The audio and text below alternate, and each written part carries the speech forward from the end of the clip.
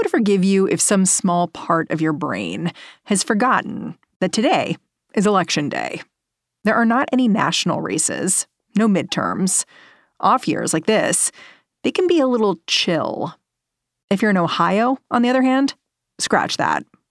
I would say that it is not chill here, yes.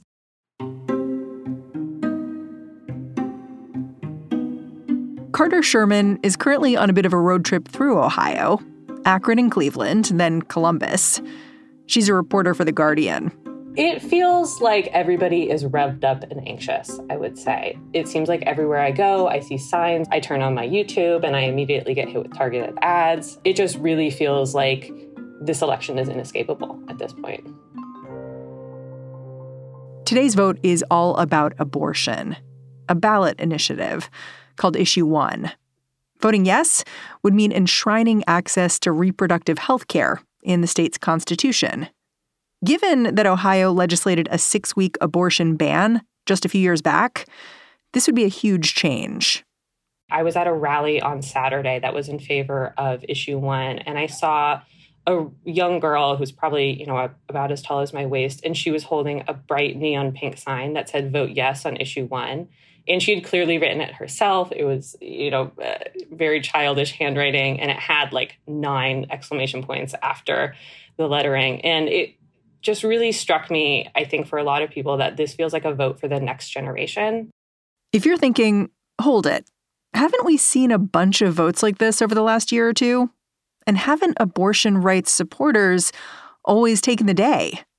Well, the answer is yes. But that is not stopping tens of millions of dollars from pouring into this race. Ohio is the only state this year to be voting on an abortion-related ballot referendum. And Ohioans are really aware that they are going to be setting a precedent with however they vote. If Ohioans vote in favor of abortion rights, they will become the first reliably red state to be voting to proactively enshrine abortion rights into the state constitution. Right, because Michigan did it, but that's a pretty purple state. Yeah, because they have, a Democratic governor and so on. And if Ohioans don't vote in favor of abortion rights, that will break the streak for abortion rights supporters having won all of these ballot referendums in the past year or so. No pressure, guys. Not at all.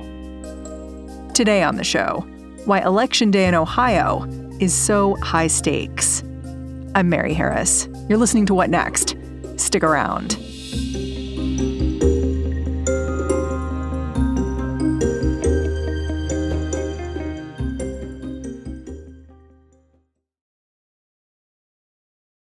This episode is brought to you by Discover. When it comes to your finances, Discover wants you to know they are the credit card that is always there for you. With 24/7 U.S.-based live customer service, everyone has the option to talk to a real person anytime, day or night. Yep, that means no more waiting for, quote, normal business hours just to get a hold of someone. We are talking real service from real people whenever you need it. Get the customer service you deserve with Discover. Limitations apply. See terms at discover.com/creditcard. This podcast is sponsored by Cloud Optimizer. As a business owner or IT manager, are your cloud investment costs going up and you don't know why? It's time for Cloud Optimizer. As you migrate your business to the cloud, what you're spending and why you're spending it can get a little hazy. But Cloud Optimizer clears up the mystery and puts the cloud to work for you. Cloud Optimizer starts by analyzing usage patterns, right-sizing resources, leveraging discounts you may not be aware of, implementing automation, and much more. And by reducing unnecessary expenses and maximizing performance, Cloud Optimizer guarantees you a savings of 5 times what you spend for their service. As you utilize cloud-based services more and more, you don't have to lose sight or control of your spend. You can stay agile, streamline your costs, and optimize your performance, plus save significant money with Cloud Optimizer. Make the cloud work for you with Cloud Optimizer. Get a free assessment and find out how much you can save by going to cloudoptimizer.com. Go to cloudoptimizer.com for your free assessment. That's cloudoptimizer.com. To understand the vote in Ohio today, it's important you know what the abortion landscape looks like in this state at the moment. Abortion is legal right now, up until 21 weeks of pregnancy. But that's only because a judge has stayed the abortion ban that's on the books. People in Ohio were some of the first to push for a so-called heartbeat ban, a ban that goes into effect at just 6 weeks. Ohio's version passed way back in 2019, going into effect just hours after Roe got overturned. Carter says abortion providers and patients in the state felt the impact immediately. Well, I was at a clinic preterm, an abortion clinic in Cleveland, Ohio, and what they had thought would happen after Roe fell was that they would have a few weeks before the 6-week abortion ban took effect. That is not what happened. Instead, they had a few hours before the state moved to implement the 6-week ban. And they just rushed to perform procedures. I talked to one staffer who remembered that there was a doctor who performed an abortion on his knees because he couldn't grab his stool fast enough. Then, once the ban took effect, staffers at that clinic stayed late into the night and called people and told them, you know, you can't have an abortion here anymore because of the 6-week ban. And it was very clear to me that the providers I talked to were incredibly haunted by that experience. They talked about people screaming and crying on the phone. They talked about people saying, well, I just can't go out of state. I can't do that. I can't afford that. Abortions fell by 60% at that clinic. They fell by 60% across the state, according to research that's since been published. And while that law was in effect, you know, some people did manage to make it out of state and some people didn't. When the 6-week ban was put on hold again by a court in September, preterm staffers called the people that they had to turn away. And some of them said, yeah, I'm still pregnant and I would like to have an abortion in Ohio. And they came in and they got abortions. Oh, wow. So they were quite late term at that point. Yeah, I mean, these were abortions that were occurring later on in pregnancy because of abortion bans. How quickly did abortion rights advocates in Ohio start thinking, we want to change the state constitution? Well, the best way to protect abortion rights at this point, now that the federal constitution doesn't guarantee abortion rights, is to add them into the state constitution. And so this has been an idea that has been thrown around in a lot of places for quite some time, even before Roe was overturned. But I've talked to people who, you know, started collecting signatures basically as soon as the ink was dry on that decision. I want to talk about the reaction to that effort, like the lengths abortion opponents have gone to ensure that the vote that's happening today has every possibility of going their way, even though most Americans are in favor of abortion rights. I wonder, should we start by talking about what happened in August? That was the last time abortion was kind of on the ballot in Ohio, right? Yeah, in August, what happened was there was a proposal that people voted on to amend the process of amending the state constitution. It's very meta. It is very meta. We turn now to a closely watched battle over abortion. At issue, whether to raise the threshold to amend the state constitution from a simple majority, 50% plus one vote, to 60%. Republicans, including Secretary of State Frank LaRose, had hoped to implement the change ahead of November, when enshrining abortion protections into the state constitution will be on the ballot. Had it passed, it would have made it really hard for abortion rights supporters to amend the state constitution in November. Ohioans defeated that measure. They voted to keep the process of amending the state constitution the same. So you just need a majority of people. You don't need 60% of people. Yes, you just need a majority of people, and you don't need to gather signatures from every county in Ohio. You can just gather them from half of the counties in Ohio. It's interesting because my understanding is that only a third of all Ohio ballot initiatives would have passed under this stricter standard. So it really would have had an impact on shutting down the idea of voters deciding what their laws should be. Yeah, I mean, I think that it wasn't just abortion rights supporters who were really opposed to that vote. There were a lot of democracy groups that were thinking, you know, this is anti-democratic if we try to amend this process and make it harder for voters to have a direct say on their state constitution. Was there any way to see that election, the August one, other than cynically? Because it seems very cynical to me that there was this election on the ballot that seemed really targeted at, let's give this abortion initiative the worst chance possible. I mean, I think a lot of people really do see it cynically. And I think they also see it cynically in part because they don't think that the Secretary of State in Ohio, Frank LaRose, is playing fair. For example, even calling that August vote issue 1 has caused some issues in this November vote, because the November vote on abortion rights is also about issue 1. And so people who supported abortion rights in August were urged to vote no on that issue 1 because they do not want to amend the state constitution.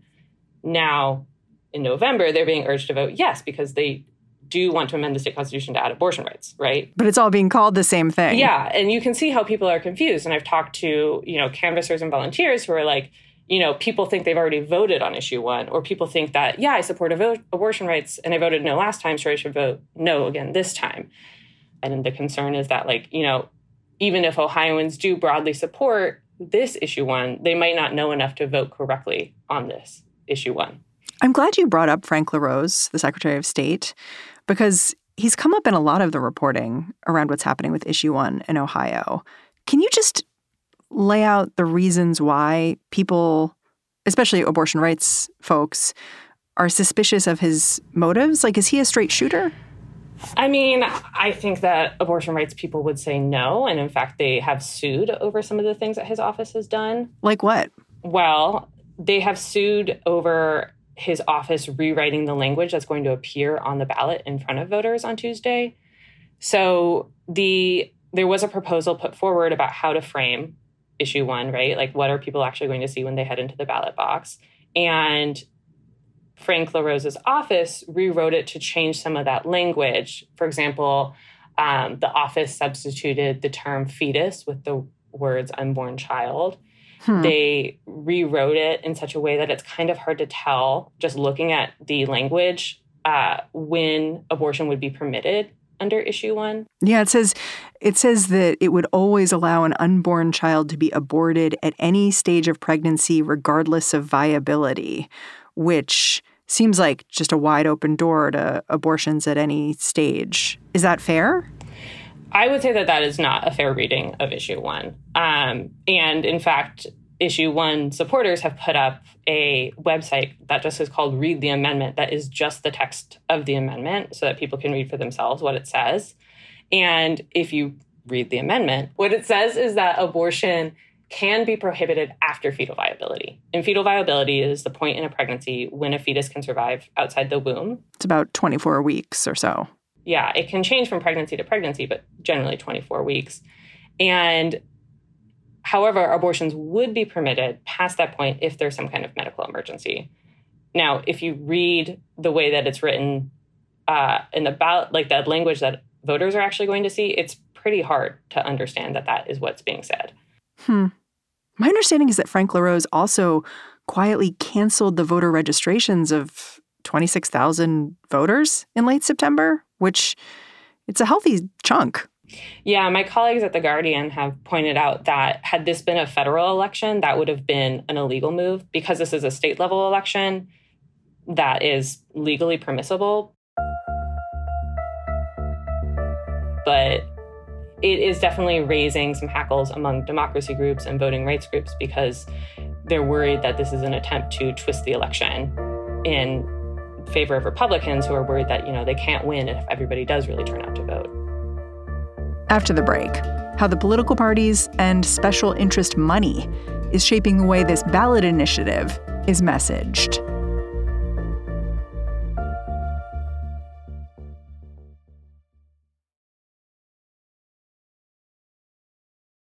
Okay, so it seems like Ohio's Secretary of State is definitely trying to put his thumb on the scale here in terms of the outcome of this ballot initiative. But I'm curious if you can also lay out the way interest groups are weighing in, using ads and earned media to sort of set the terms of this ballot initiative and how people should think about it. How are Republicans in the state characterizing what this vote is all about? What's really interesting is that they're framing this as a contest over parental rights. Yeah, which is obviously a very contentious issue across the country. And they're doing this in sort of two main ways. They're basically saying that if issue 1 passes, it would remove laws that require parents in Ohio to get involved if their minor child wants to have an abortion. Is that true? Would it actually do that? Legal experts say no. Yeah. Okay, so they're arguing that this would cut parents out if their minor daughter wanted an abortion, but that's not actually the case. That's a fear. That's a fear, yes. The other thing they're arguing is they're pointing to this list of rights that issue 1 protects. And issue 1 protects not only the right to an abortion, but some other reproductive related rights like the right to keep a pregnancy or the right to contraception. And in that list of rights, it says issue 1 protects including but not limited to these rights. And so anti-abortion people are basically zeroing in on that phrase, including but not limited to, and saying that, under issue 1, people could get gender-affirming care without alerting their parents. But gender-affirming care is not mentioned in issue 1, is it? It is not mentioned, no. And the experts I've talked to have said that that is a dubious at best assertion. Huh. Yeah, I mean, you're seeing this in the ads. Like, there's one that caught my attention that it talks about your daughter's young and vulnerable and online. Today in Ohio, if your minor child wants to have an abortion or get a sex change, you as a parent have rights. This amendment would take away those rights. And I'm just thinking, whoa, what a world that's being imagined here about my child and what she's seeing and what she wants. It seemed pretty extreme. And someone who is coercing them or is talking them into something could take my teenage daughter. She could get an abortion or get a procedure done, and I don't even know about it. That's what's scary. If you as a parent want, you can see how it would scare people for sure and make them feel out of control. And interestingly, sort of pivot the argument away from is abortion right or is abortion wrong and turn it into something else entirely. And people have been really struck by that when they talk to me. They're saying that these arguments aren't about whether abortion is morally or legally permissible. It's about, my rights as a parent. And I don't know how to feel about this sort of twist in the argument. Yeah. And I'm also struck, too, by how far up in the Republican Party some of these talking points go. Like the governor did an ad and, saying that the issue 1 creates the right to abortion at any time, denies parents the right to be involved if their daughter wants to make a decision about abortion. I know Ohioans are divided on the issue of abortion, but whether you're pro-life or pro-choice, issue 1 is just not right for Ohio. Issue 1 just goes too far. And it's alarming to me that the head of state would say that, that ad has really stuck with people. I think it was a really powerful move to get someone who's so visible in Ohio politics. People have talked to me a lot about that ad.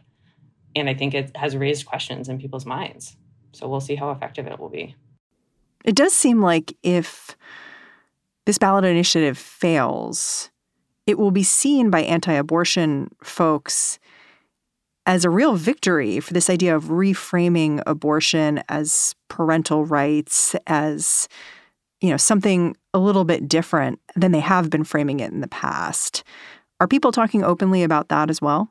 I personally think they would absolutely try to export this kind of messaging to other states because, anti-abortion groups, they're also very much scrambling. I think it was easier before Roe fell because Republicans could pass all of these abortion restrictions that appeased these anti-abortion groups, but the Republicans didn't actually have to worry about the restrictions taking effect because Roe was a guardrail.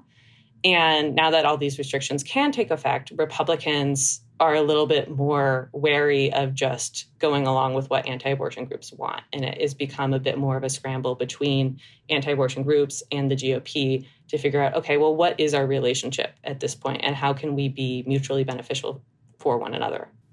Yeah, and we should be clear that in the next year or so, we're looking at ballot initiatives about abortion in places like Florida, Missouri, Arizona. Is that right? Yeah, I think we could see upwards of a dozen abortion-related ballot initiatives next year. And I think all of the people who are working on those initiatives are keeping an eye on Ohio to see what is going to work for them.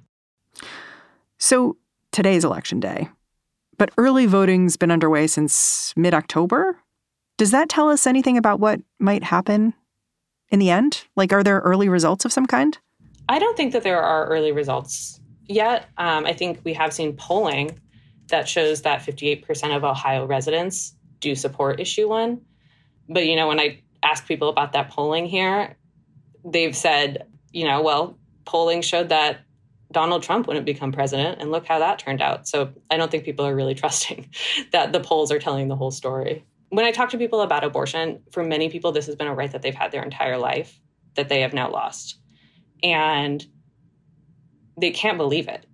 they can't believe that they don't have something that they thought was a guarantee.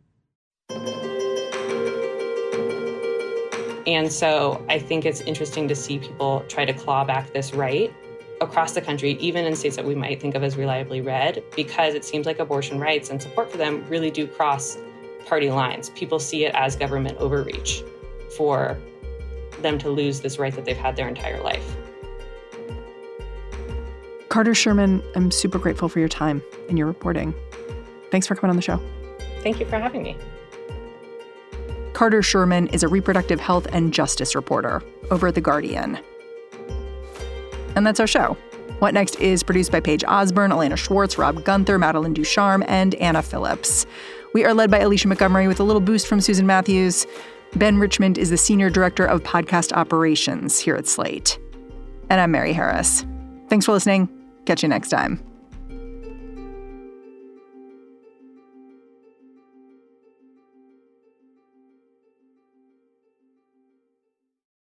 This is the story of the one.